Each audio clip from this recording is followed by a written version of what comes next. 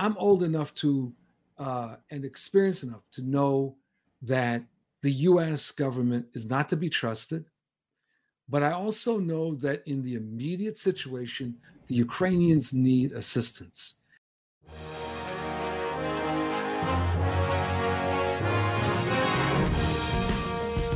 Hello, everybody. One and all, welcome to the Bitchuation Room podcast, the show, the stream, the all things to all people, your one-stop shop for selective news and specific views. I am your host, Francesca Fiorentini.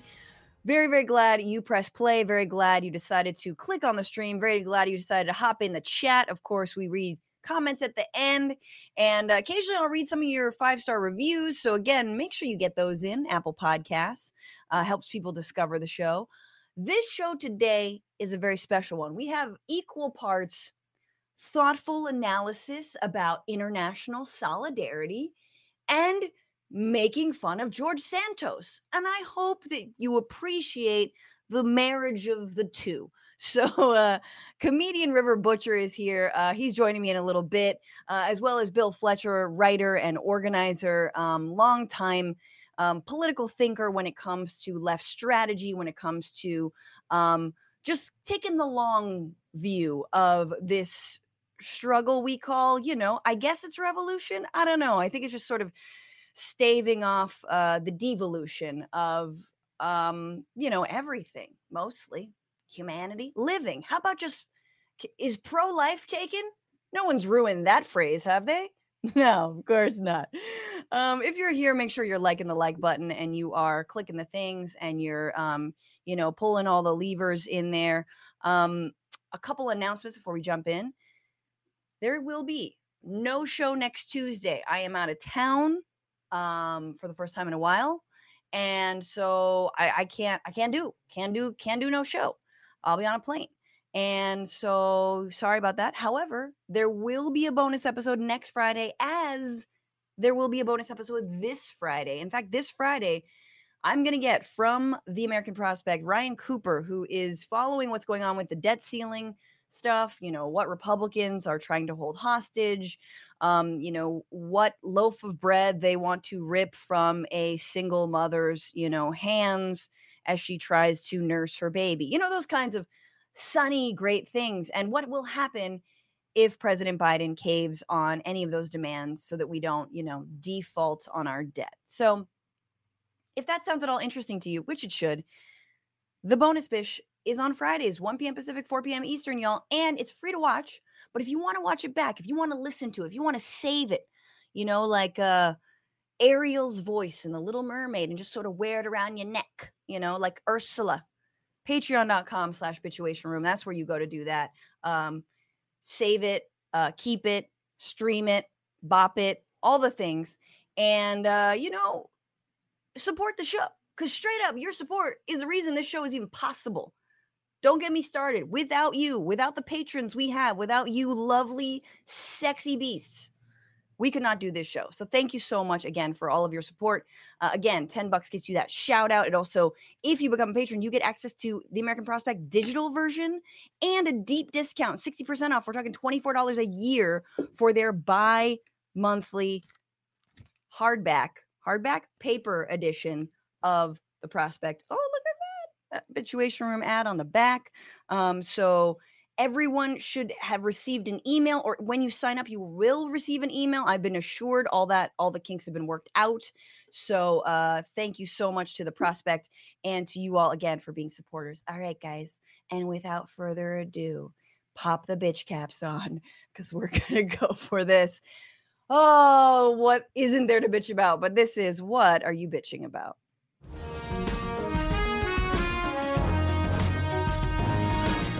Obviously, news of the day, Rudy Giuliani is allegedly a serial rapist and disgusting pervert, assaulter, whatnot. And now I would bitch about that, but I cannot get through that story without vomiting. So I feel a little like I feel it in the back of my throat just thinking about him. But I definitely look, we will see what happens in this case, in this story, and I know we, of course, believe all women, must believe all women.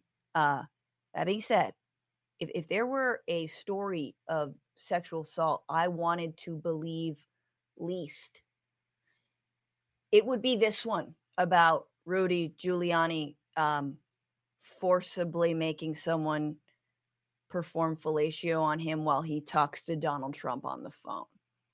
I don't know if that's an Oedipal complex. I don't know what that is, but it makes me want to I think it's ruined intimacy for me. Like, I don't know if I can feel anymore. Do you know what I'm saying? Like, it's one of those stories where you're like, oh, yep, and it's gone. The magic. Remember when you're like, felt tingles? No more tingles. Tingles all gone. Everything's dead inside.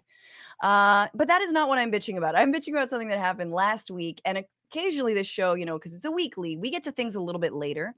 The bonus bish is reserved for fun stories, off the beaten path stories. But that CNN town hall, let's talk about it, because just in the last 48 hours, even though it's been about a week since the CNN town hall happened, couple things. One, CNN was fourth in the Nielsen ratings, meaning it didn't help them at all to have basically a Trump rally aired during prime time. And they were behind Newsmax for ratings. So that's how little people go to CNN for anything. And maybe that's because they don't have anything. They're very much empty vessels. And also the fact that the head of CNN, Chris Licht, he was like, you know what, I would have done things a little bit differently, but ultimately he would have done it the same. He was like, we should have met the audience members. Like, okay, does that help anything? No. And one thing about the audience that we know is that they were told to be kind. So they cannot boo. They can only cheer. And like, if I have a choice between no heckle or happy heckle, I'm probably going to go with happy heckle. Even if I'm angry inside, you know what I'm saying? I mean, maybe not. I would just probably sit there with my arms closed. The point is that CNN, we've all known this. We've covered this for a long time. But it felt like a throwback to 2016 when CNN would just keep like their sort of like wine drunk MAGA moms in a closet, like literally on a rack, and they would go like pull it out like a long filing cabinet, and they would just sort of like stumble out and be like, he's a strong man, like that. That was who was in the audience.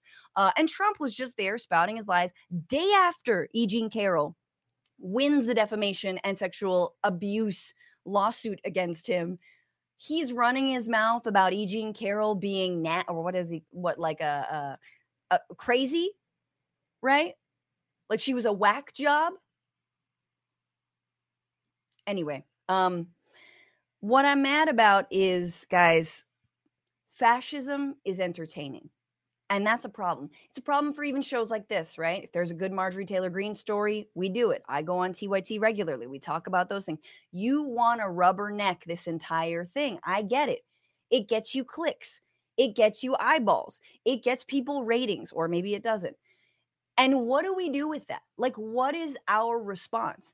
Especially when if anyone from the left says anything a little bit off the beaten path, a little bit edgy, right? And I'm not talking about edgelord edgy. I'm not talking about like, punching down. I'm talking about like a good joke about, killing an oil executive. You know what I'm saying? And I have a joke. I don't really do it on air, but it's like, I think we should stop. We should stop climate change. For every international flight you take, you should plant one oil executive in the ground. That is a perfectly fine joke on stage. No, but these are the reasons that, like, if someone on the left says something that is edgy or on, and like, or hey, what if we have a universal basic income? Or what if we have wages for housework? Or what if we have universal access to education? Or what if we have open borders? Nobody wants to cover that. Oh, that's extreme. That's crazy. Blah. Nobody wants to watch us. Come watch us. We're radical as fuck, man. We got hella crazy ideas. No. They don't want to accurately cover that. They want the fascist crazies. And everyone else has to be in best behavior. We have to button up to interview said fascist as we pave that yellow brick road to the Emerald City of shit. That's what it is. That's all it is. Do you understand what I'm saying about double standards? Do you understand what I'm saying about the lack of like, of course, writers are on strike right now because fucking executives have no idea what they're doing. They pocket so much money and they have zero creativity and they're conservative as hell and they're scared as hell. And so what do? They put on Trump, unfiltered, unchecked, complete Trump rally BS. And then, of course, you've got Anderson Cooper, and I'm going to play just a little bit of this, not all of it. Anderson Cooper talking about how, I know what you saw last night was hard to watch, but Anderson, son of a Vanderbilt Cooper, has some advice. Many of you have expressed deep anger and disappointment. Many of you are upset that someone who attempted to destroy our democracy was invited to sit on a stage in front of a crowd of Republican voters to answer questions and predictably continued to spew lie after lie after lie. And I get it. It was disturbing. I'm just like you. I mean, I have a golden parachute and private plane access, but I get it. We've all been there. I mean, I have security, but we've all been there. I mean, not me, but like I've interviewed people who are in the crosshairs from a safe distance. You know what I mean? I went back to my hotel and they continued in their, tent on the border. Disturbing to see and hear that person refer to a black law enforcement officer as a thug, an adjective he used many times to describe black men, and called Caitlin Collins, the moderator, nasty, which is what he calls any woman who stands up to him. It was disturbing to hear him speak so highly of QAnon conspirators and insurrectionists who assaulted police officers in our democracy on January 6th. And it was awful to hear him spread ridiculous lies about the election. And it was certainly disturbing to hear that audience, young and old, our fellow citizens, people who love their kids and go to church, laugh and applaud his lies and his continued defamation of a woman who, according to a jury of his peers, he sexually abused and defamed.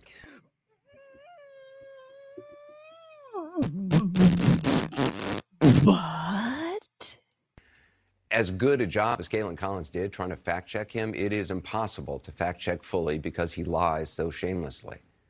Now, many of you think CNN shouldn't have given him any platform to speak, and I understand the anger about that. Giving him the audience, the time, I get that. But this is what I also get. The man you were so disturbed to see and hear from last night, that man is the front runner for the Republican nomination for president. And according to polling, no other Republican is even close. That man you were so upset to hear from last night, he may be president of the United States in less than 2 years. And that audience that upset you, that's a sampling of about half the country. They are your family members, your neighbors, and they are voting. Okay, first of all, this is the most patronizing bullshit that is also inaccurate, right? Like that sampling was not representative of the American electorate. Fuck you. Okay, don't make me go dark Brandon. Don't make me be like Biden won, bitch. Do you know that Biden won? Do you understand how the American people voted last time around? And many said they're voting for him. Now, maybe you haven't been paying attention to him since he left office. Maybe you've been enjoying not hearing from him. Shut the fuck up, man. We've been paying attention to him. We've been living in a post-Trump nightmare. We can't do anything. He spawned a bunch of mini little wannabe Trumps. People are having their rights taken away. And maybe you went back to brunch. Fuck you, Anderson. You went back to brunch, bitch. Come on. I'm thinking it can't happen again. Some investigation is going to stop him. Well, it hasn't so far. So nothing stopped him. So here's what I say, America. Just accept it. You just lie back and you accept it, and everything will be easier if we just accept the fascism and make money, make it rain. So if last night showed anything, it showed it can happen again. It is happening again. He hasn't changed, and he is running hard. Okay, I'm done with this, but I just think it's so funny. He's reverse engineering an excuse that no executive at CNN has that same viewpoint that like, oh, we're showing you the bad so you get how bad it is. No, you're not. You platformed a bunch of lies and you did it in the most irresponsible way possible, even though Caitlin Collins attempted to push back. But whatever helps you sleep at night, Anderson. Look, I get it. Golden handcuffs are rough. You know what I'm saying? I literally don't envy his job, Jake Tapper's job and other people's job who I guess anonymously have said that they are livid about what happened. I don't envy those golden handcuffs. I just think it's so sad that at the end of the day, nah, man, you're a puppet. You got to do whatever big man upstairs says. You know, you got to do whatever they want to do for ratings, even though they're trailing to Newsmax. Just CNN is so mealy mouthed. They're so boring.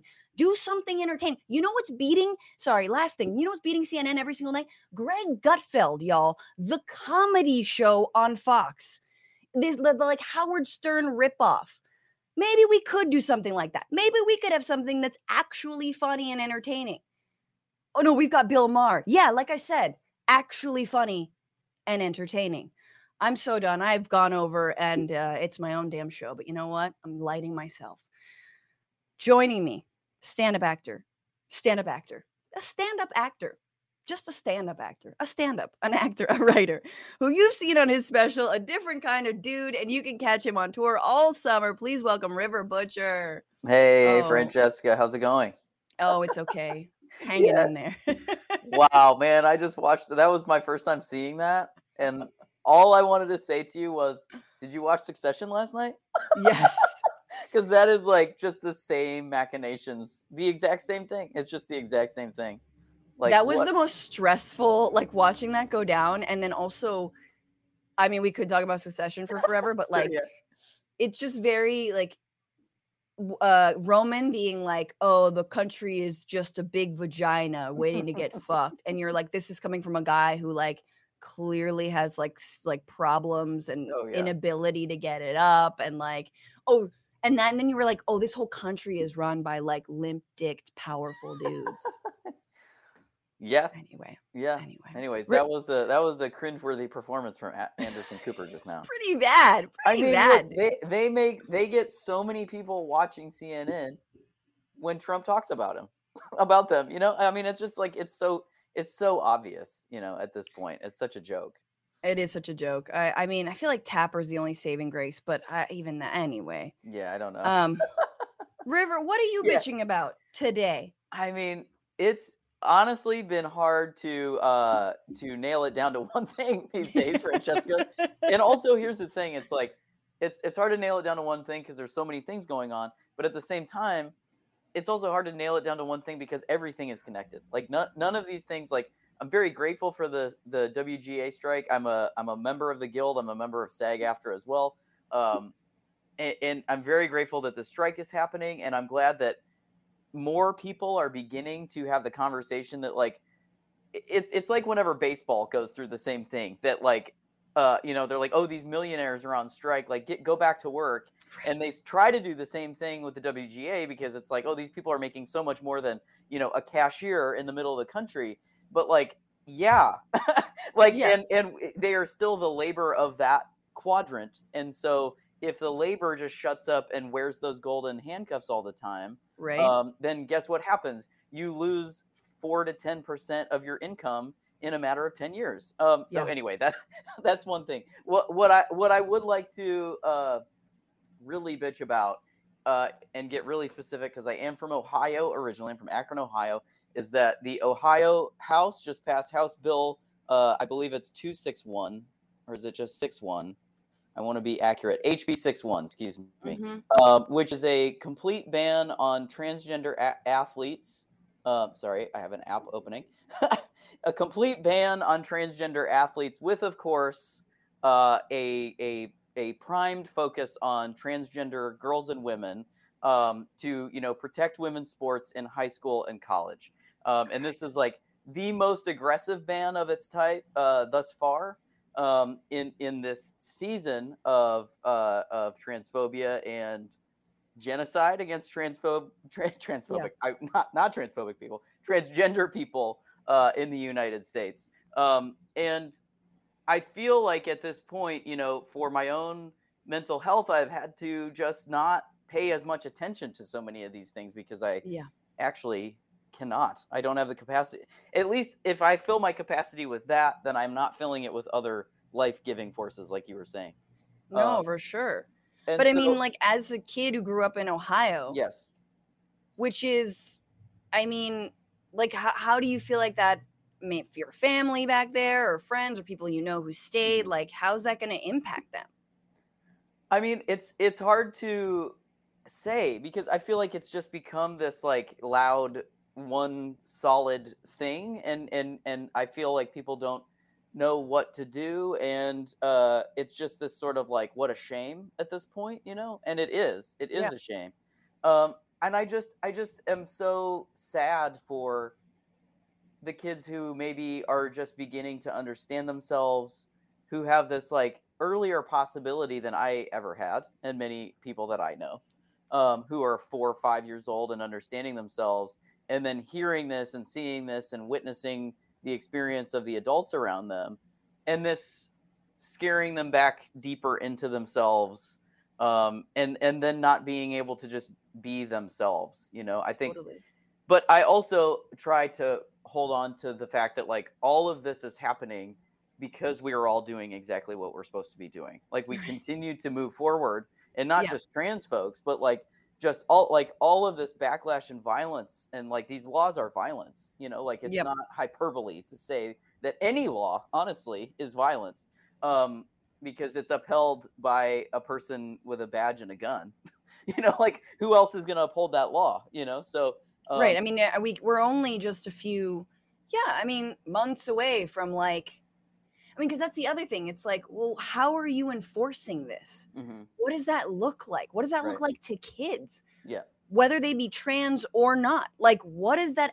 Again, the hyperbole of like, it's not hyperbole to be like, okay, so are you checking people's genitals? Like, what's going on here? Are you making them like strip? Just like it dehumanizes everyone, to say nothing of how important sports especially can be to kids who are just kind of struggling or like need to find out like a place, a team, like a home, something to do, like, and success in places other than like school, like like not everybody succeeds at the things at school. Like it is just another part of the experience of the world.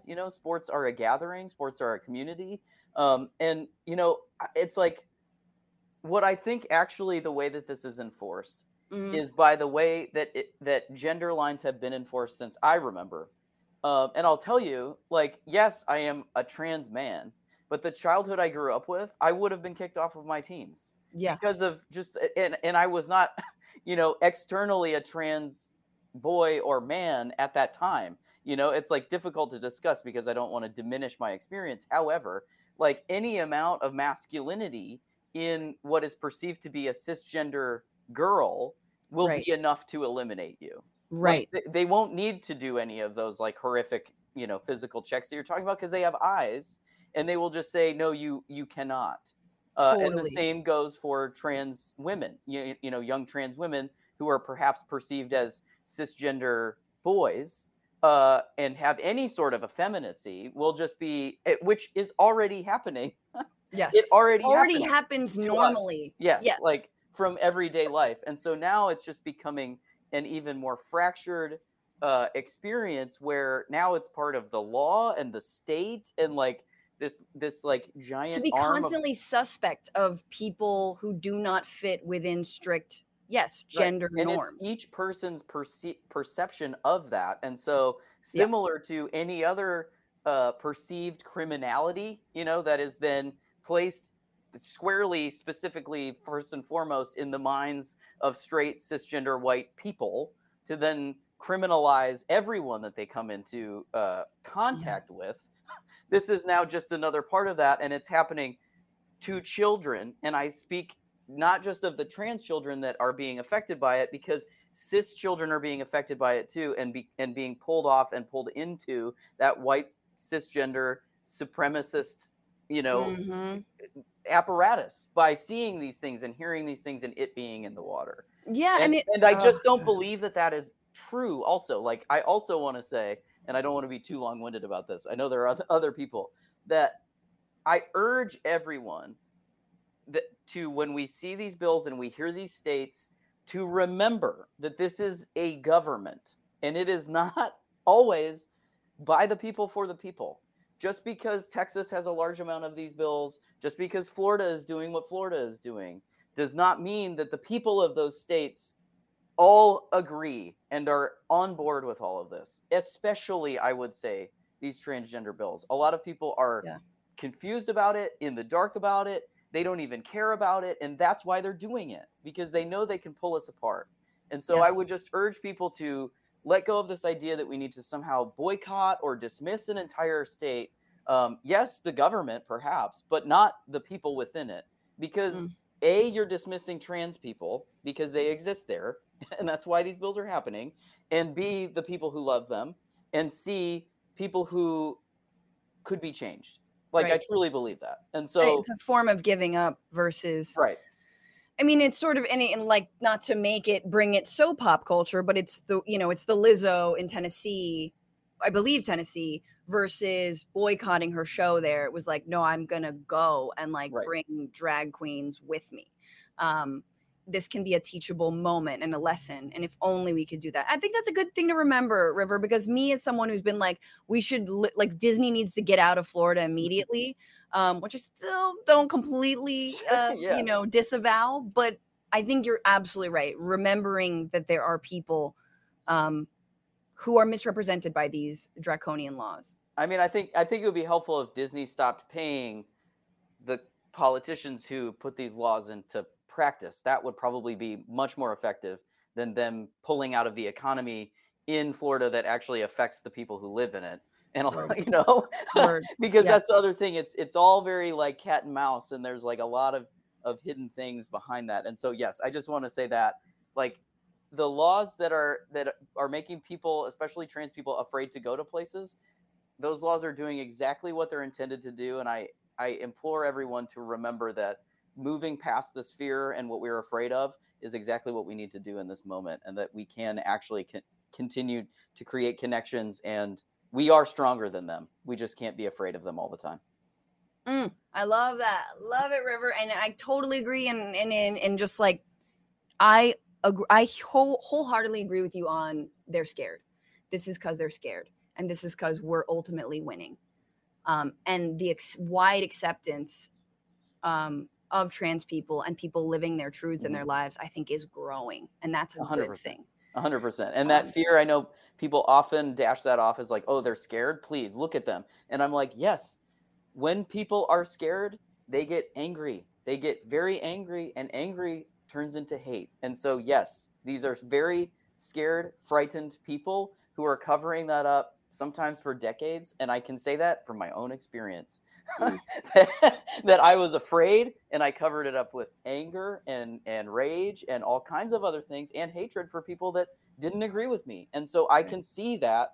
And so the more we can see that, I'm not saying kumbaya, hold somebody's hand that wants to kick you out. I'm just saying, like, I can't be so angry that I can't hold the hands of the folks that need me to hold their hands, that need me to be with them. That I'm so afraid I cannot see where I need to be and where I need to put my love and my strength, And I think that's what these laws are doing as a thing. What fascism wants to do in general. This is a fascist law.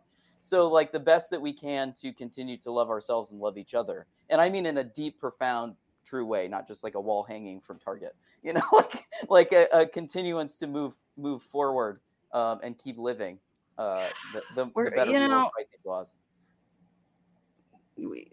We're starting strong. We're starting strong and deep. Some good wisdom here, River. I was just like expletive. You're like, we actually need you to, support one another, come together. I'm like, well, you got to get it out, and you got to have all of it. You know what I mean? Exactly. It's we contain multitudes. Valuable. That's right. We are going to do things a little bit differently, and we're going to swap the sitch and the week where, because my next guest has to jump.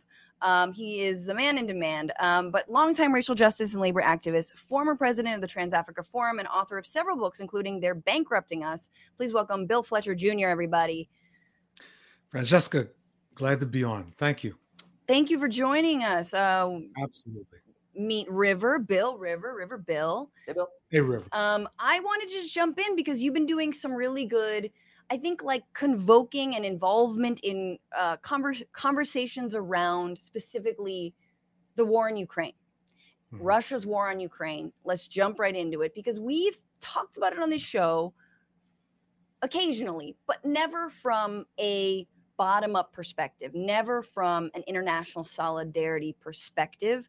I think, and please respond, but I think a blind spot that some Americans on the left have had is around, look, the US government is pouring, billions of dollars into this war. Usually when we pour billions of dollars into a war, we're not always on the right side of the war. Maybe there's something up. Maybe this is bad and we shouldn't be as involved as we are. Ergo, I either am not going to pay attention to what's going on, not going to talk about it much, or I'm actively going to say, well, Russia's just the same. Well, what business is it ours? So I guess what are things you've been seeing and witnessing as it pertains to the left's posturing around this particular conflict? So thanks for having me on the program. Before I do this, I want to do something that I probably shouldn't.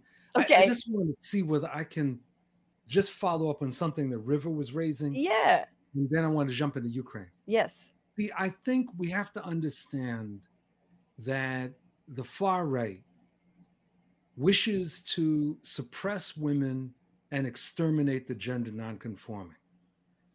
That's what's going on. And people can have different positions on who participates in what sports and at what point, etc. But the underlying issue that's going on is that the far right is attempting, as part of its agenda, to move a white supremacist, male supremacist, gender straitjacketing approach. That is their basic issue. That's what we have to understand. And if we have some more time, I'd like to talk some more about that. But to the question of Ukraine, you can continue. I think we were going to get there, Bill. So I'm happy to just continue on that. All right. Well, it seems, one of the things that we lived through a period from 1945 to basically about 1980, and definitely until 1990, where the ruling elites had a sort of truce in the United States. And that was because of the Cold War. When the Cold War ended, all bets were off. And we started to see more and more fragmentation within the ruling elites. The Republicans started to rely more on attempting to stir up a mass movement to support their particular agenda. And the analogy is Dr. Frankenstein and the monster. Right. That Dr. Frankenstein thought that he could control the monster that he brought into being, and the monster had different ideas. That is what we have been seeing.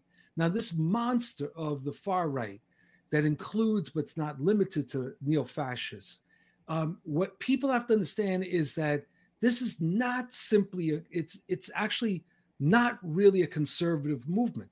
It's a radical reactionary movement that wishes to overthrow constitutional democracy. They wish to return the United States at the latest to 1898. And so that in that sense, it's overthrowing the 20th century. Right. That's what we see. And we see it in this counterattack on women, this attempt to suppress and eliminate the rights of women. We see it in matters of race, the xenophobia around immigration. We see it with this demonic fascination on attacking trans people. It's all part of trying to shift the United States in a certain way. Now, what is ultimately behind this? Well, ideologically, what's behind this is this idea of what the United States should look like. Right. But both of you were talking about fear, and there is fear, and there's fear actually at the levels of segments of the ruling class. They're fearing that a new majority is coming into existence in this country, and this new majority will threaten who they are.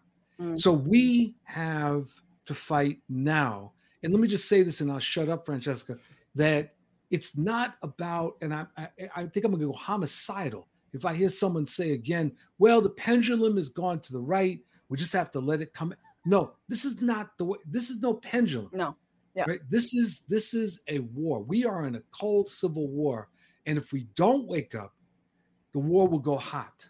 I mean, in some ways, the last time you came on this program, I think, was in the wake of January 6th.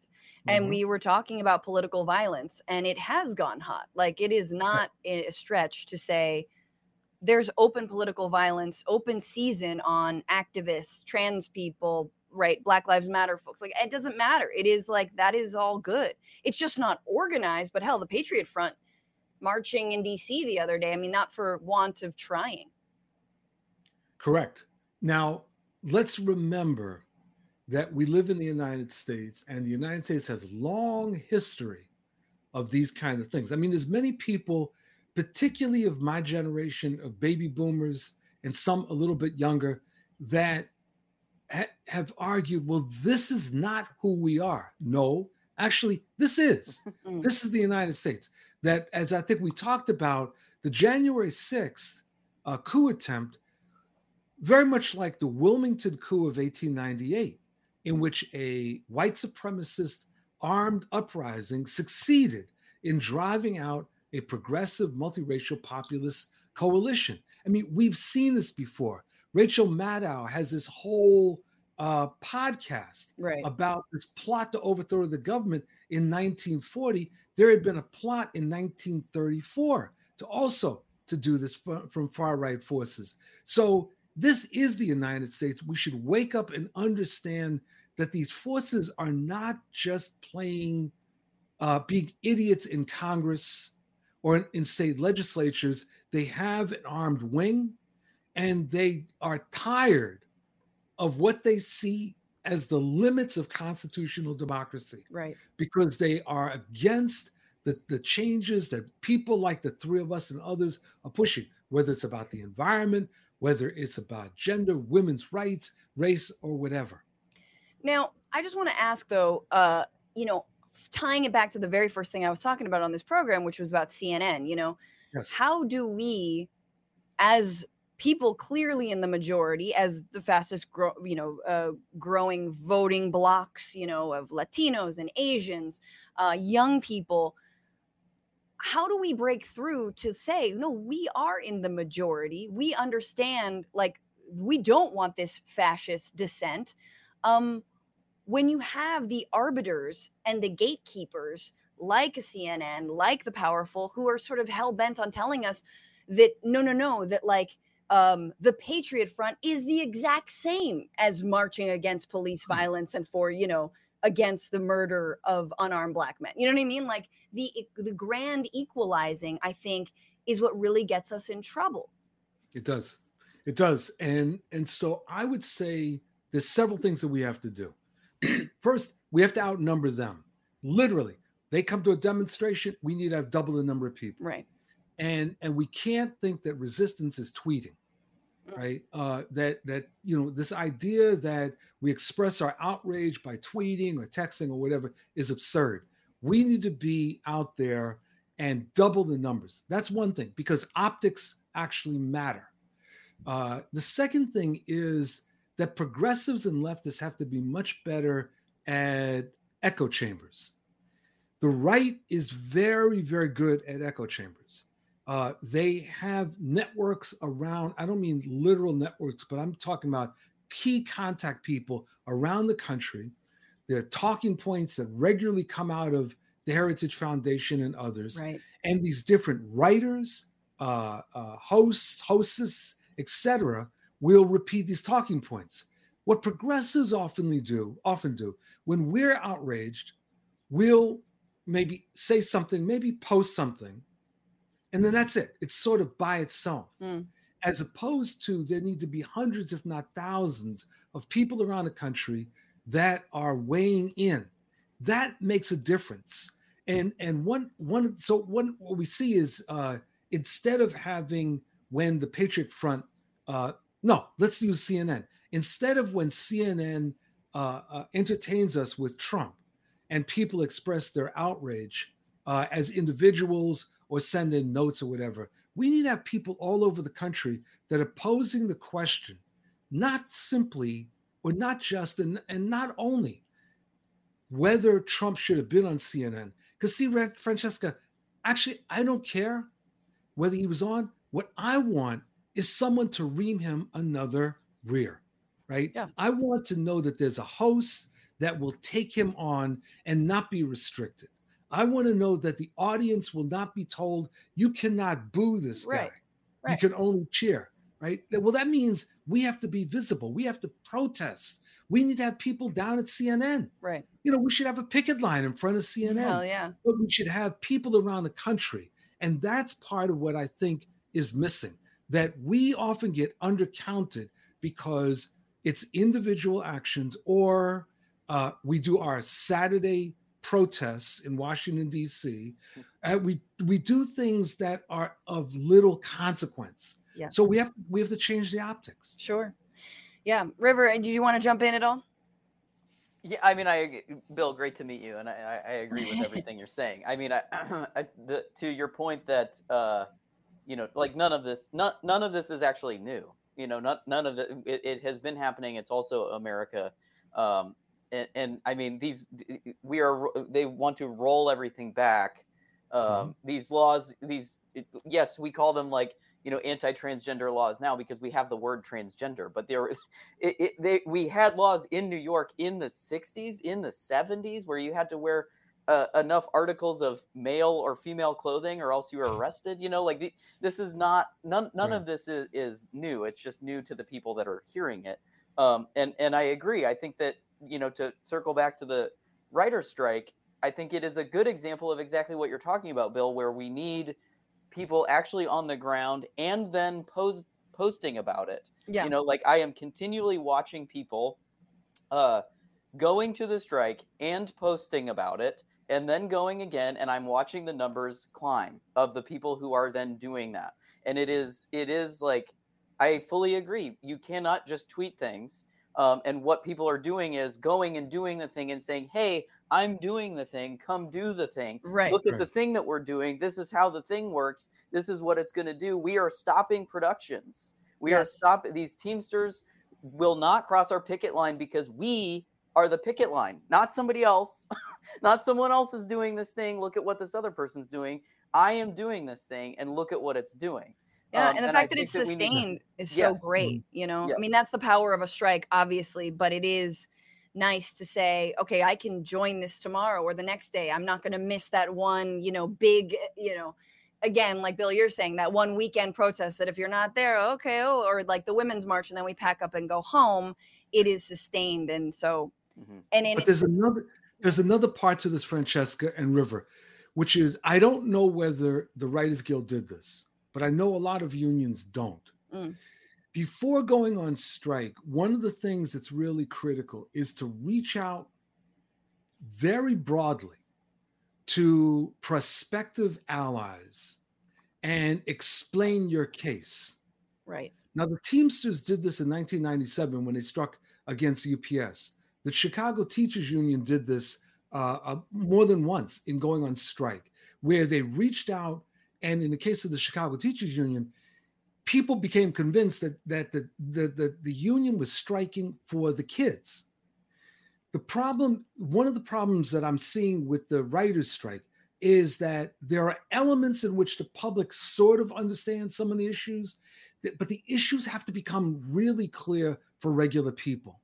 Otherwise, you get creamed. It goes back to what you were saying before, which is something we see in sports, where often the owners will portray the fights of billionaires against millionaires, thereby trying to make it seem like it's of little consequence.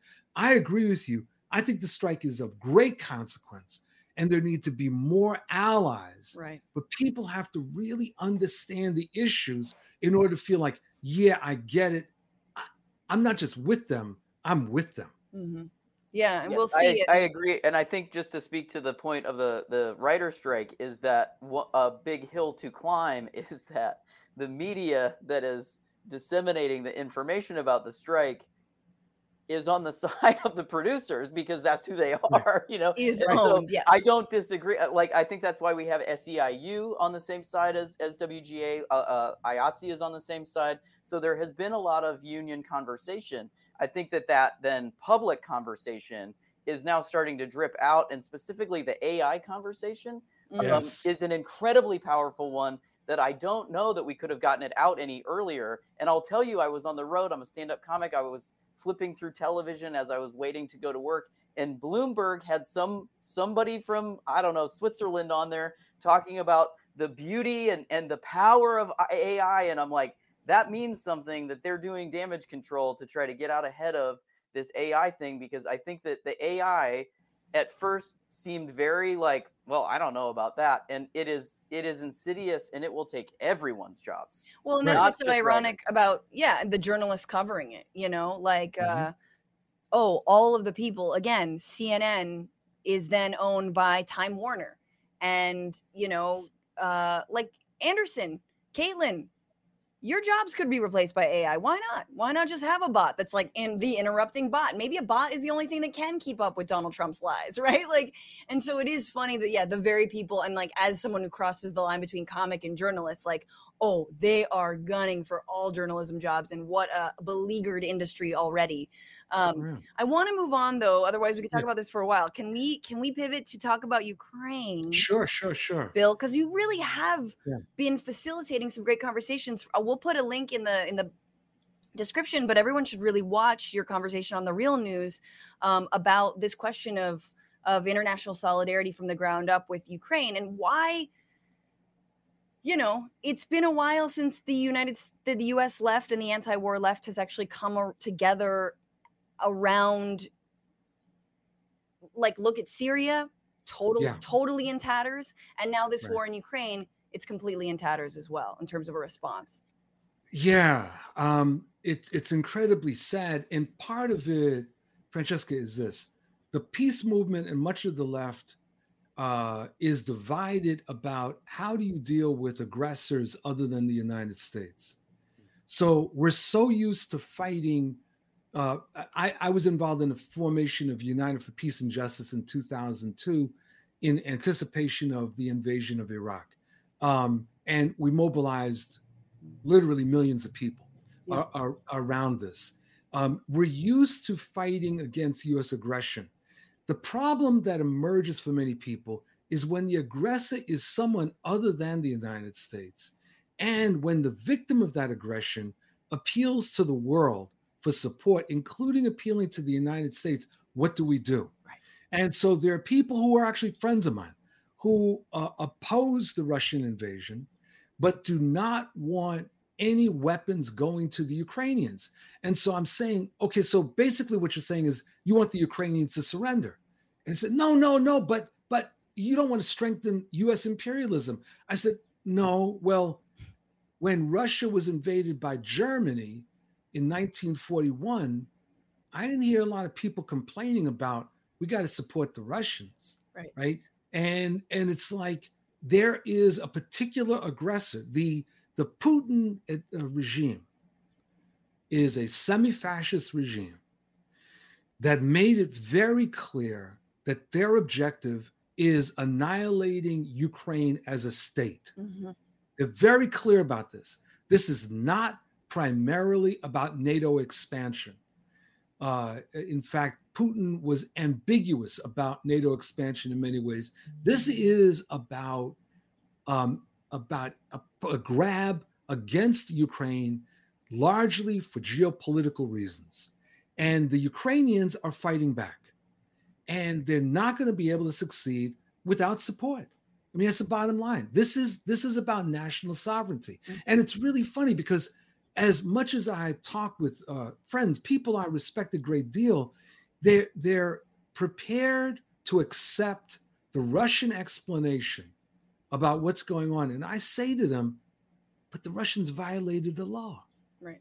They recognized Ukraine in 1991. And in 1994, Ukraine turned over nuclear weapons to Russia based on the promise that Russia would never attack Ukraine. Right. So what are you saying? Right. So my position is, look, I'm old enough to and experienced enough to know that the U.S. government is not to be trusted. But I also know that in the immediate situation, the Ukrainians need assistance, and they'll get it from whoever they can get it from. I don't see a problem with that. I think it is. I mean, just on this particular topic, I think that is why it is so hard for folks on the left to come out strongly in solidarity with Ukrainians, because the centrist and war machine generally, like all the a lot of our money, a lot of the Department of Defense money and military spending is going to Ukraine. And the question is two things: one, can we spend it on other things in this country? And then two, as Ilhan Omar has said, Representative Omar, is this a blank check forever and ever and ever? And are we making it worse? So I think that is why, right? But I absolutely agree with you. I mean, that's the goal. The goal is that no more Ukraine, Russia wins. And Trump and the entire right is parroting Putin talking points. And they keep on saying, oh, if Trump were in power, this would never happen. It wouldn't, because there would be no more Ukraine. Russia would win outright. No, that's exactly right. And I mean, absolutely. Now, the thing from Congresswoman Omar, who I have great respect for, is it's more of a question. When you say, is this a blank check? I don't know what that means. I know that Ukraine is under assault. So are you basically saying, well, we'll set a sort of time limit, and if the war's not over by then we just say shit happens? Right. People die. I mean, right. That's the question. The percentage of resources, money that's being spent on Ukraine, which is for all of us, is more than we can imagine. But it's a minuscule part of the overall budget and a minuscule part of the military budget. If we really want to talk about expenditures, we should talk about the military budget as a whole and the massive amounts of money that are going into that, the bases that the United States has around the world, that a completely different category than any other country. That's the issue. The issue is not one of whether we defend the people of Ukraine against aggression. That seems to me to be a matter of principle. I'll go one step farther. If I'm very involved in supporting the people of Western Sahara against the Moroccan occupation, and there's a war going on. If Russia gave weapons to them, I wouldn't give a damn. I would say if the Sahrawis want the weapons in order to fight an illegal occupation, get the weapons from whoever, but understand always the objective of anybody that's giving you aid, whether it's Russia or whether in the case of Ukraine, it's the United States. Don't be naive. Right. That's the fundamental thing. All of the money is bloody. All of the weapons are bloody. The question is, what are the strings? Yeah, right. I just a little bit on, like, there's so much I want to talk about, and we don't have forever, but I do want to talk about Ukrainians themselves and the privilege with which being in Europe that has afforded them in terms of international sympathy. Whereas in so many other cases, obviously, you've spoken a lot about, the Israeli occupation of, Palestinian territories and Western Sahara. We're not paying attention to those things, or the fact that Ukrainian refugees get welcomed into the United States, whereas Afghan interpreters are being turned away who helped the United States, when that occupation was happening, illegal occupation was happening, and war. So how do we deal with that double standard? And then I guess sort of related to that, in a conversation that you had, we're constantly being told by the right or by some folks that, oh yeah, Ukraine has these fascist entities, and and Putin's like, oh well, these guys are like Nazis or whatnot. And I think in your conversation, I think is her name Rana? There was a beautiful quote, which is the oppressed don't have to be perfect. And I think that's something so important to remember if you truly believe in international solidarity, about where our allegiances and our support should lie. Those folks don't have to check every box when it comes to, I don't know, pick a whatever, being perfect victims, if you will, right? You have hit all of the right points. I mean, no, you have. You started them. I mean, it's just you have. I guess I would say a couple things. One is that there is a tremendous white blind spot when it comes to Ukraine, and in comparison to Western Sahara, with Myanmar, Israel and Palestine, etc., and Haiti. I was going to say, Central America, that there is in fact a message that there are legitimate refugees and illegitimate refugees, and I don't mean legitimate in a legal sense. I mean in a racial sense, that there are those who are acceptable and those who are not. So Poland takes in Ukrainian refugees. Well, great. But they also have xenophobic attacks against the Roma, against Arabs, against people from Africa that are coming in. So part of what we have to do is that we have to expose that hypocrisy, and we have to take it on and not be silent, even whether it's coming from Ukraine, Poland, or whoever else. The thing about the fascists, you're absolutely right. There are fascists in Ukraine. There are fascists in the United States. We just talked about them. So maybe someone should invade the United States. There's an idea. I can't wait. I'm just so ready for China to eliminate all the fascists militarily from the United States. Right? Please. You know, there you go. Right. I'm waiting for the Klingon Empire to arrive. You know, but you know, so you do have fascists there. There's no question about that. It's a very small percentage electorally. They have a military arm, but what often is not discussed are the fascists in Russia, and I don't mean just the people immediately surrounding Putin. When you look at the Russian intervention in 2014 in the Donbass region, the eastern part of Ukraine, what you saw was the deployment of Russian fascists who were there along with non-uniformed Russian troops in order to promote the secessionist movement. So the problem of this era, which in fact takes us full circle, is that there's a rising global right wing. Putin is one of the godfathers of that, along with Donald Trump. Mm-hmm. They are actively promoting these neo-fascist forces. When Putin talks about fascists in Ukraine, what he is talking about are Ukrainians. He's not talking about Nazis. Mm-hmm. He's talking about, if you're Ukrainian, if you self-identify as a Ukrainian, ipso facto, you're a Nazi. Mm-hmm. I mean, yeah, it's deep. There's a lot to dig into. I guess my last question on this, and then we can move on, because I know you got to go, and we have a story to do. I think we might not have time to get to it all, but a vision for internationalism. You know, I think what happened, my gripe with what I think the left does on this issue is whataboutism and woulda, shoulda, coulda, shoulda, woulda. There's a lot of like coulda, shoulda, woulda. There was a NATO, you know, there was an offer and the United States rejected it. Coulda, shoulda, woulda. And it's like, I get all that. I think the context is very important for this war. I think that Obama should have done more when, you know, in 2014, when Crimea was invaded and occupied, right? Mm-hmm. But that, again, coulda, shoulda, woulda. Here we are now. So how do we hold where we are now and a response to what's going on now? And also project kind of a vision of what we hope the United States will be in the world. Like, what is that? What's that pie in the sky, what we want to be in the world?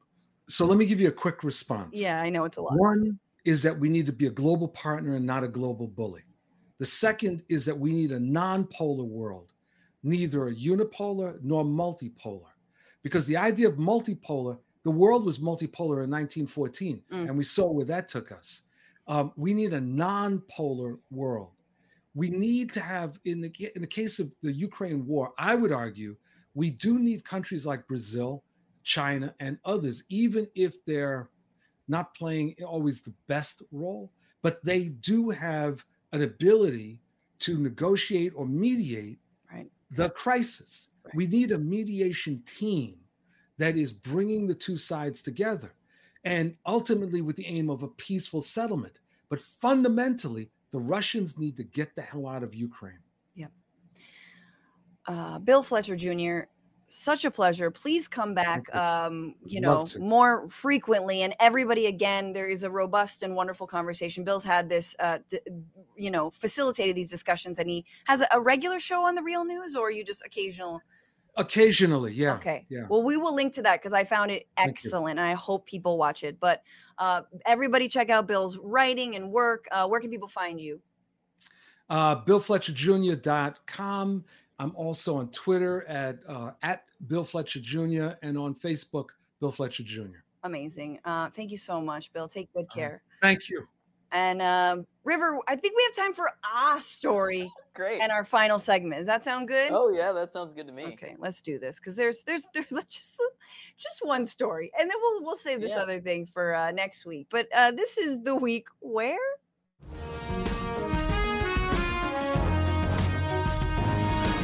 I mean, is it old news? But this was the week where the Department of Justice finally came for our boy, George Santos, with 13 counts of money laundering, fraud, a bunch of stuff. It finally happened. He's just a man. My favorite. A sweater vest never looked better. So there, George Santos. Let's go into actually what he's being indicted for. According to the indictment, he used a political consultant to seek donations to a company he falsely claimed was a political fund in support of his campaign. Prosecutors say he used the money instead for personal expenses, including designer clothes and credit card payments. The indictment says Mr. Santos falsely portrayed the company as a nonprofit in order to, have an exemption from caps on campaign fundraising. Donors were told their money would be used to buy television advertising. Instead, the funds were transferred to Mr. Santos's personal account. They were used to make cash withdrawals, personal purchases of luxury designer clothing, credit card payments, a car payment, and payments on personal debts. Okay, but counterpoint, you have to look fly if you're gonna run and somehow win your congressional seat. Oh my God, Republicans will vote for anything, and Long Islanders especially. Yeah, I mean, you gotta great point. You gotta be out of debt to hold public office. I mean, college debt repayment is a scourge on the country. However, everyone running for public office should have all of their debts paid by the people who want to vote for them. Exactly. Sounds ethical to me. It Perfectly. Sounds highly ethical. Yeah. I also am look into any Democrat or Republican campaign, and I bet you it is a wash in this right now, because it is running. I feel like running for public office is one of the most lucrative things you can do these days. Oh yeah. Well, you used to put most people under, and now it's oh, this is a business. And he admitted as much to his roommate. I don't know if you remember that. He was well, the best place for me is just office, because they really let you do anything, and I can make hand over fist money. And you're totally right. He is. Look, I'm sure others have not been as egregious, but there is a flavor to this story that's okay, boo, but you got to earn that right to defraud people. You know what I mean? You can't defraud them just out the gate, But he's proving that you can, actually. No, exactly. And that's why they're coming for him, which is the other thing that he did. And again, we can compare this to current politicians, but he actually filed for unemployment benefits as part of the COVID relief program. He received nearly $25,000, even though he worked in an investment firm, and was on a salary of $120,000 at the time. And if he actually is found guilty, he can face 20 years in prison, according to the U.S. Department of Justice, for all this. The GOP in New York, 6 out of 10 Republicans in New York want him to resign. He's not resigning, River. He is doubling down. In fact, this was what he had to say in his are they Prada? Are they Gucci? I don't know, but very designer glasses. The reality is I'm sorry, it's a witch hunt, because it makes no sense that in 4 months, 5 months, I'm indicted.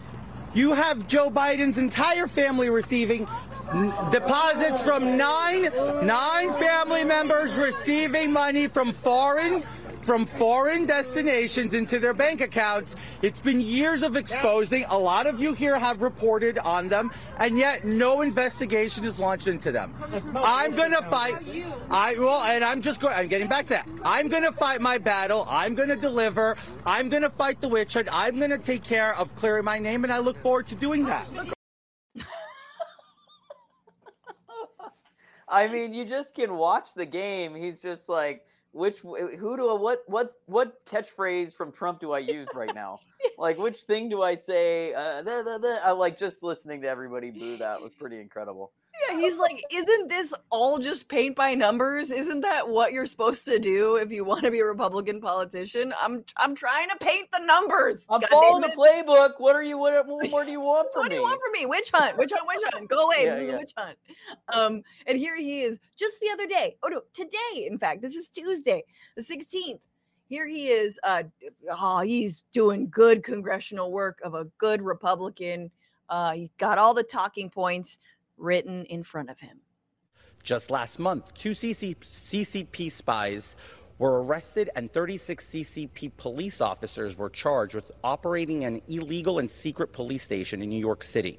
The 2 alleged CCP spies only to be quickly granted bail and released from custody.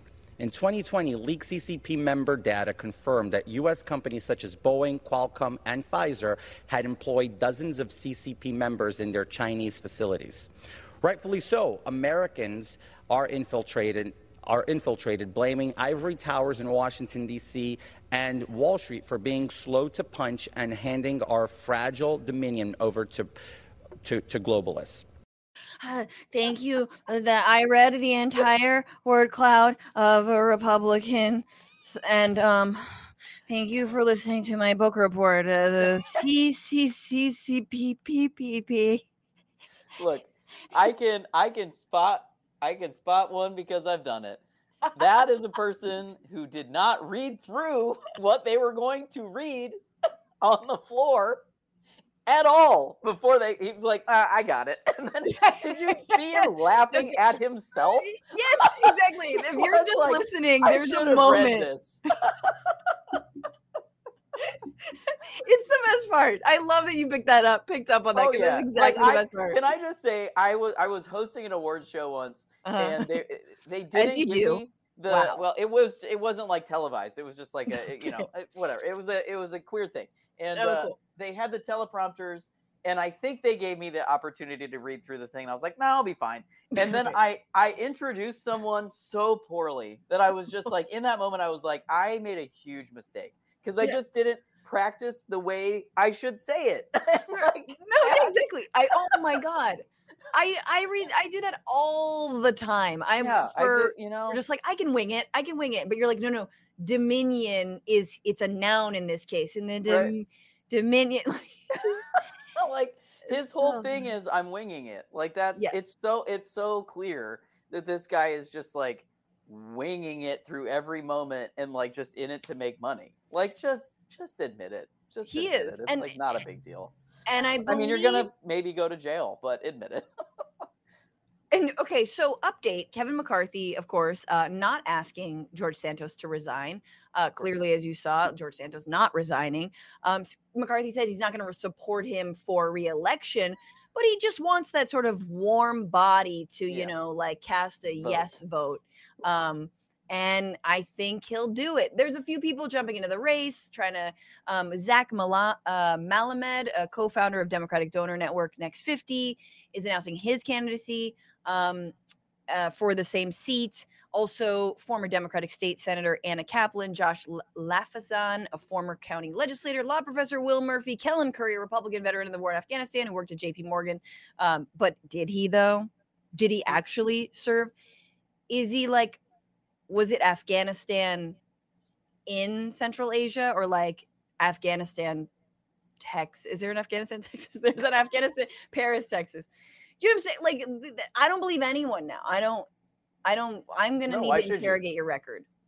Like, what? I mean, perhaps I'm being, naive and perhaps I'm misremembering the past, but I do remember perhaps it was pre-fairness doctrine. So before 1987, which I do remember. That's how old I am. I do remember there was a time in which there was scrutiny on these kinds of things. Now, it was within a wider scope. It wasn't only that, and nothing was being done. There was always smoke and mirrors. But I feel as though this scrutiny has gone very much to the wayside, similar to just like echoing sort of the general tone of what Bill was talking about earlier, where it's like, it's just the post-90s, all bets are off. It's like Fox News comes into the picture. We're not talking about those things anymore. And then it just like leads us down this path to someone who can just cash in. I mean, why not? I mean, we've got guys that just cashed in on the Supreme Court, like all debts are paid, get in there, do what we want, Brett. Exactly. He's the Speaker of the House. The House leader is not asking him to resign. Yeah. He lied about everything, and he did drag. Oh my God, River. He also did drag. That wasn't him, though. Was it not? Remember? Was it not? Did I? No, he was saying it wasn't him. I was also just thinking yesterday about Madison Cawthorn being. Oh my God! And I don't come down on anything between the two. Just interesting to look at those two and go, wow, interesting that they booted Madison Cawthorn, but they did not boot. They're not willing to boot George Santos. Perhaps it's just a timing thing and feeling like dwindling numbers or not wanting to lose any numbers this far down the road. But like, I'm shocked. I mean, I guess also this George Santos makes a great Republican player, I think, as a gay man for that reason, because the mainstreaming of cisgender gay people I forgot that he was gay. Yes, I know. And his willingness to fight an anti-trans fight and pull that whole magnet. It's not great. Well, and his seat is swing, right? Like that's why like Cawthorn was replaced by another Republican, and also George Santos knows when to keep his mouth shut about those orgies, those congressional orgies, whereas Cawthorn did not. God, it just. Anyway, we'll see. I'm very excited. I love him grandstanding. Can I just say I want more of that. I want more unread transcripts and speeches someone else wrote for you. ChatGPT. Santos absolutely phones in his speeches on ChatGPT. Is like he uses AI. He cannot wait to use AI to legislate. He doesn't want to pay anybody but himself. Right. Well, you have to pay for the service. I still haven't used it because he doesn't want to pay a human being to write that speech. Of course not. Of course not. We have a final segment. We've got a lot of ghouls this hour. Although we're leaving behind Stephen Miller. I may talk about him Friday. But Ron DeSantis this week outdoing himself, signing a bunch of bills, tightening his grasp on the education system in that state. He signed a couple bills barring colleges and universities from any public funding of DEI programs or diversity, equity, and inclusion programs. So any money that colleges and universities get, they can't direct to those programs. And then another bill that restricts topics from being taught in general education. So like, I guess, intro courses, topics like structural racism, sexism, oppression of any kind. I don't know, anything that would hurt white straight men, fifis, So in light of all that, he's saying this. Let's just hang on. He's saying this about what he wants out of Florida's education system. Take a listen. If you want to do things like gender ideology, go to Berkeley, go to some of these other places. That's fine. It's fine. And there's nothing, if that's what you want to do, there's nothing wrong with that per se. But for us, with our tax dollars, we want to focus on the classical mission of what a university is supposed to be. We don't want to be diverted into a lot of these niche subjects that are heavily politicized. We want to focus on the basics. So he says we want to focus on the basics, which I wanted to drill down on. God, there's so much to say. By the way, it's not federal funding, it's public funding. So whatever, any state funds. I love also like gender ideology, River, from what we were talking about earlier. That's like such a catchphrase, as if gender isn't imposed like tacitly, overtly in a million different ways every single waking moment of our lives. Like, what? Talk about that ideology. It's like, I don't know. It's like calling something a socialist ideology, as if capitalism isn't the system we currently live under, right? Anywho, but I want to know, since Ron wants to focus only on the basics, what are the basic courses he would be okay with it? This is Ron 101.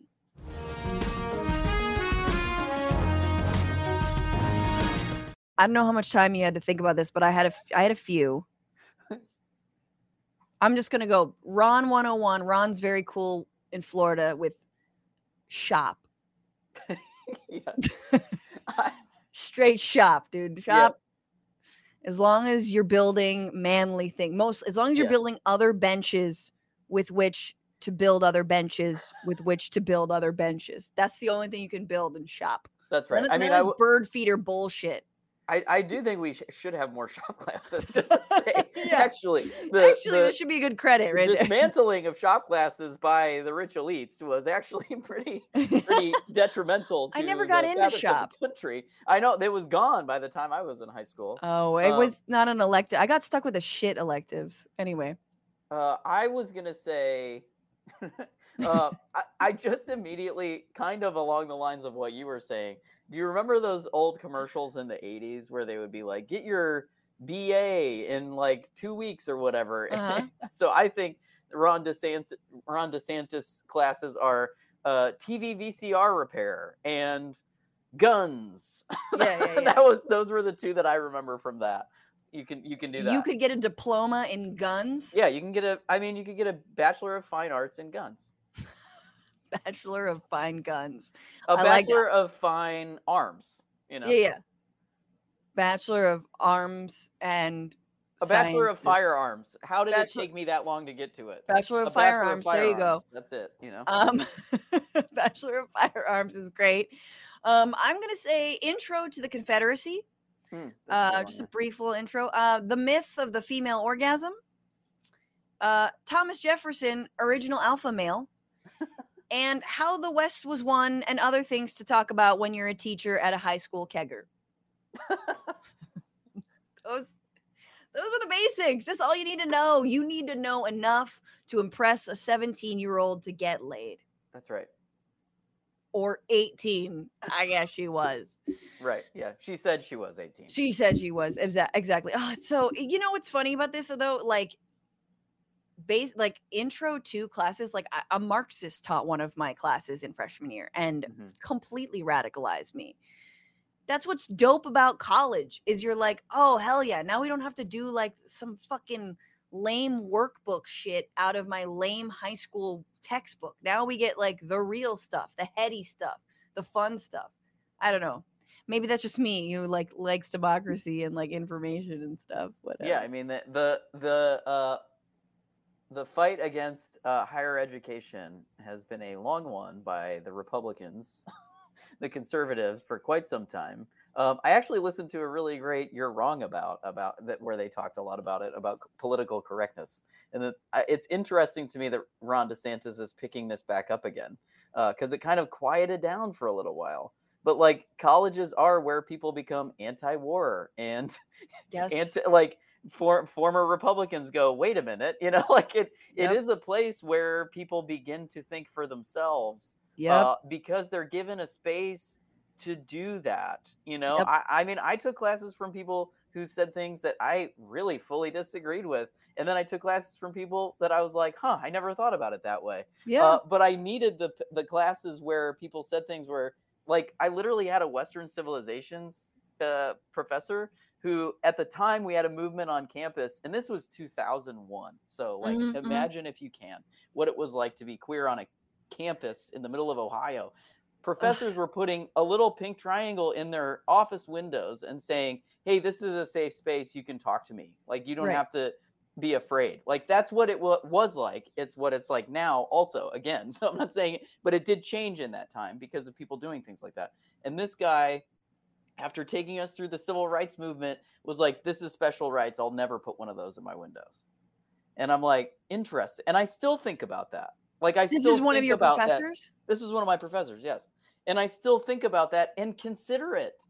at the time I was just like, I eventually dismissed it out of hand, but I still consider it because like that, he wasn't the only person I witnessed on that campus. And so what I'm, ruining the game by talking again, but like DeSantis no, it's fine. Doesn't want differing opinions. DeSantis wants only someone saying white history is the only history and white economics is the only economics and male bodies are the only valid bodies, and those male bodies will decide which female bodies are the only valid female bodies. Sure. And well, that's another class that he'd be down with is like, what right. is a woman? And it'd be like, duh, I don't know. Like they'd spend an entire semester on like actually discovering with a sign outside that says no girls allowed. Yeah, exactly. No, and no, I think that you're right. And I think the it's also assuming that that everyone's going to emerge like a radical or a leftist, and that's totally not true. Oh my God, I debated with tons of dudes who like we're in a colonialism class and they're like, but actually all this was good. And I'm like, bitch, are you not listening to what we're studying? And it's like, no, they're not, because that some people just are conservative and that's okay. Right. Some people will take a class on colonialism and say that was a good thing. So it's just so funny. Also interesting that you brought up colonialism.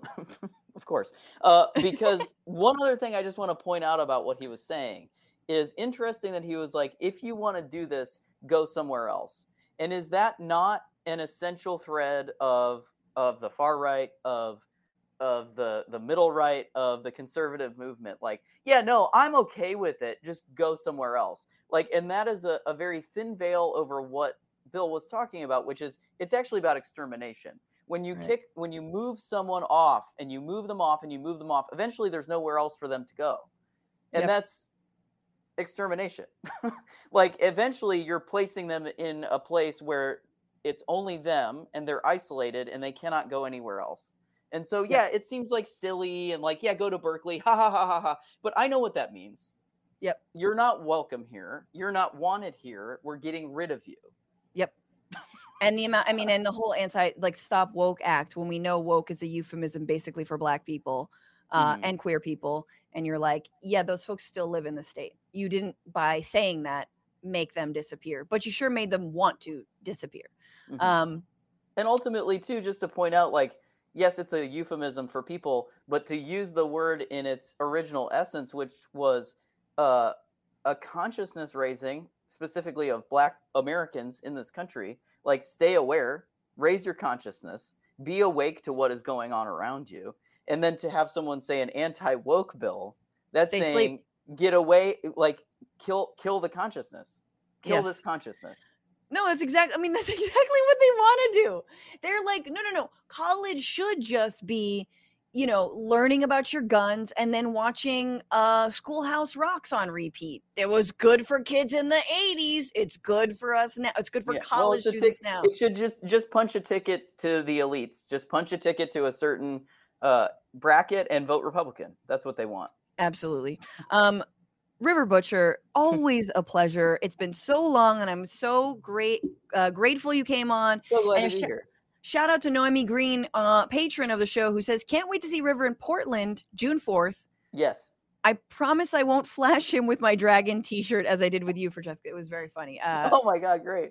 Yeah, I can't wait to see them. I'm shooting a special that night in Portland. Oh my God. So please, if you're everybody, yes. Are there still tickets available? Still tickets available. Going fast on my website, riverbutcher.com. It's going to be at Helium Comedy Club in Portland on the 4th. I'm also going to be in Virginia that weekend, the first and the second for Pride. So come out to that. I'll be in Fort Worth, Texas, the weekend of Memorial Day, and I'll be in La Jolla this weekend. So if you're in La Jolla, come on out to the Comedy Store. But all the tickets, all the dates are on my website, and that's riverbutcher.com. And Francesca, thanks so much for having me back.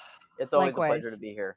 Thank you. Take very good care, and thank you all for sticking around, for being here through this convo. Sorry we only had one story, but it had to be Santos. You got to end it on an up. Let's see. Michael Gonzalez on YouTube, a few comments, says destroying the country for ratings. Yeah, that's exactly what they did. CNN, they don't learn. They want us to forget We know what you did last election. I mean, last election. Gina Viola, how are you? How a news or gonna say this man lies all the time, so we went ahead and put him on. I mean, would you platform George Santos? I guess not. Well, he's not a front runner. Like, give us the bullet points. We know what he's going to say, or put him on in a very, very different format. Gina Viola wants River performs all over LA. I'm sure his website says something. Let's see.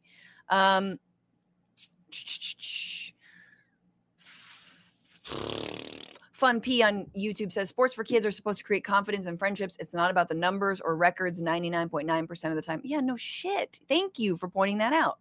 It is nobody cares. Nobody is going in and being like, well, this trans kid hit more baskets and that's why, like, you gotta be the sickest, most like bored ass privileged parent, the most helicopter, like right-wing helicopter mom. Anyway, Robert, thank you again for your super chat. As a lefty of sort, there are a lot more of us than there are of them. Otherwise, there would be none of us, indeed. And Rachel Atwood, thanks so much for always being here. I was living in Ukraine where when war broke out, my world was turned upside down. And, I love that you're always here and chiming in on this topic. And I think we need to do better at truly understanding and engaging in real solidarity with the people of Ukraine and the people around the world who are suffering similar occupations. It sucks that our vision of U.S. foreign policy is so two-dimensional, and that our vision of U.S. imperialism or imperialism in general is just about U.S. imperialism. Because I think it bleeds into what you hear out of the mouth of Marjorie Taylor Greene, right? And I think Democrats have too easily given up the anti-war mantle to the right, which is they're not anti-war for the right reasons. They're anti-war because they want more guns for themselves. They want to, police the border. They want to put nukes down there. Let's see. Camperman 5000. Friggin' Bill made me not chat so much. Had my ass listening. Thank you so much, and thanks for being a member. You can be a member of this show on YouTube if you want. Rachel Atwood, you should talk to Vlad Vlexer about Russia, Ukraine. Thanks so much for your super chat. Jeff Curry, got to admit, George Santos has totally figured out how to be a Republican. He really has. He's painting by the numbers, people. And Spectrophonic got the date of River's show on his calendar. Thanks so much. And over on Twitch, guys, thank you so much, Frank Morningtree, for giving out 5 community subs. You're amazing. Thank you, Anonymous Grifter, for giving out a community sub. And also Frank Morningtree resubscribed. Love you. Thank you, ZX227 for resubscribing for 1 month at tier 1. They've been subscribed for 7 months. Always love your show, Francesca. Love hearing what needs to be bitched about in the news while entertaining us with your humor. You're welcome. And you know what I didn't entertain you with? The effing fart song. So here we go, people. I'm late, but here we go.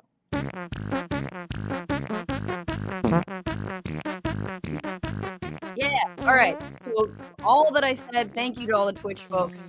You're wonderful. Over on Patreon, thank you to Sheila Lemming for upping your pledge. You're so generous.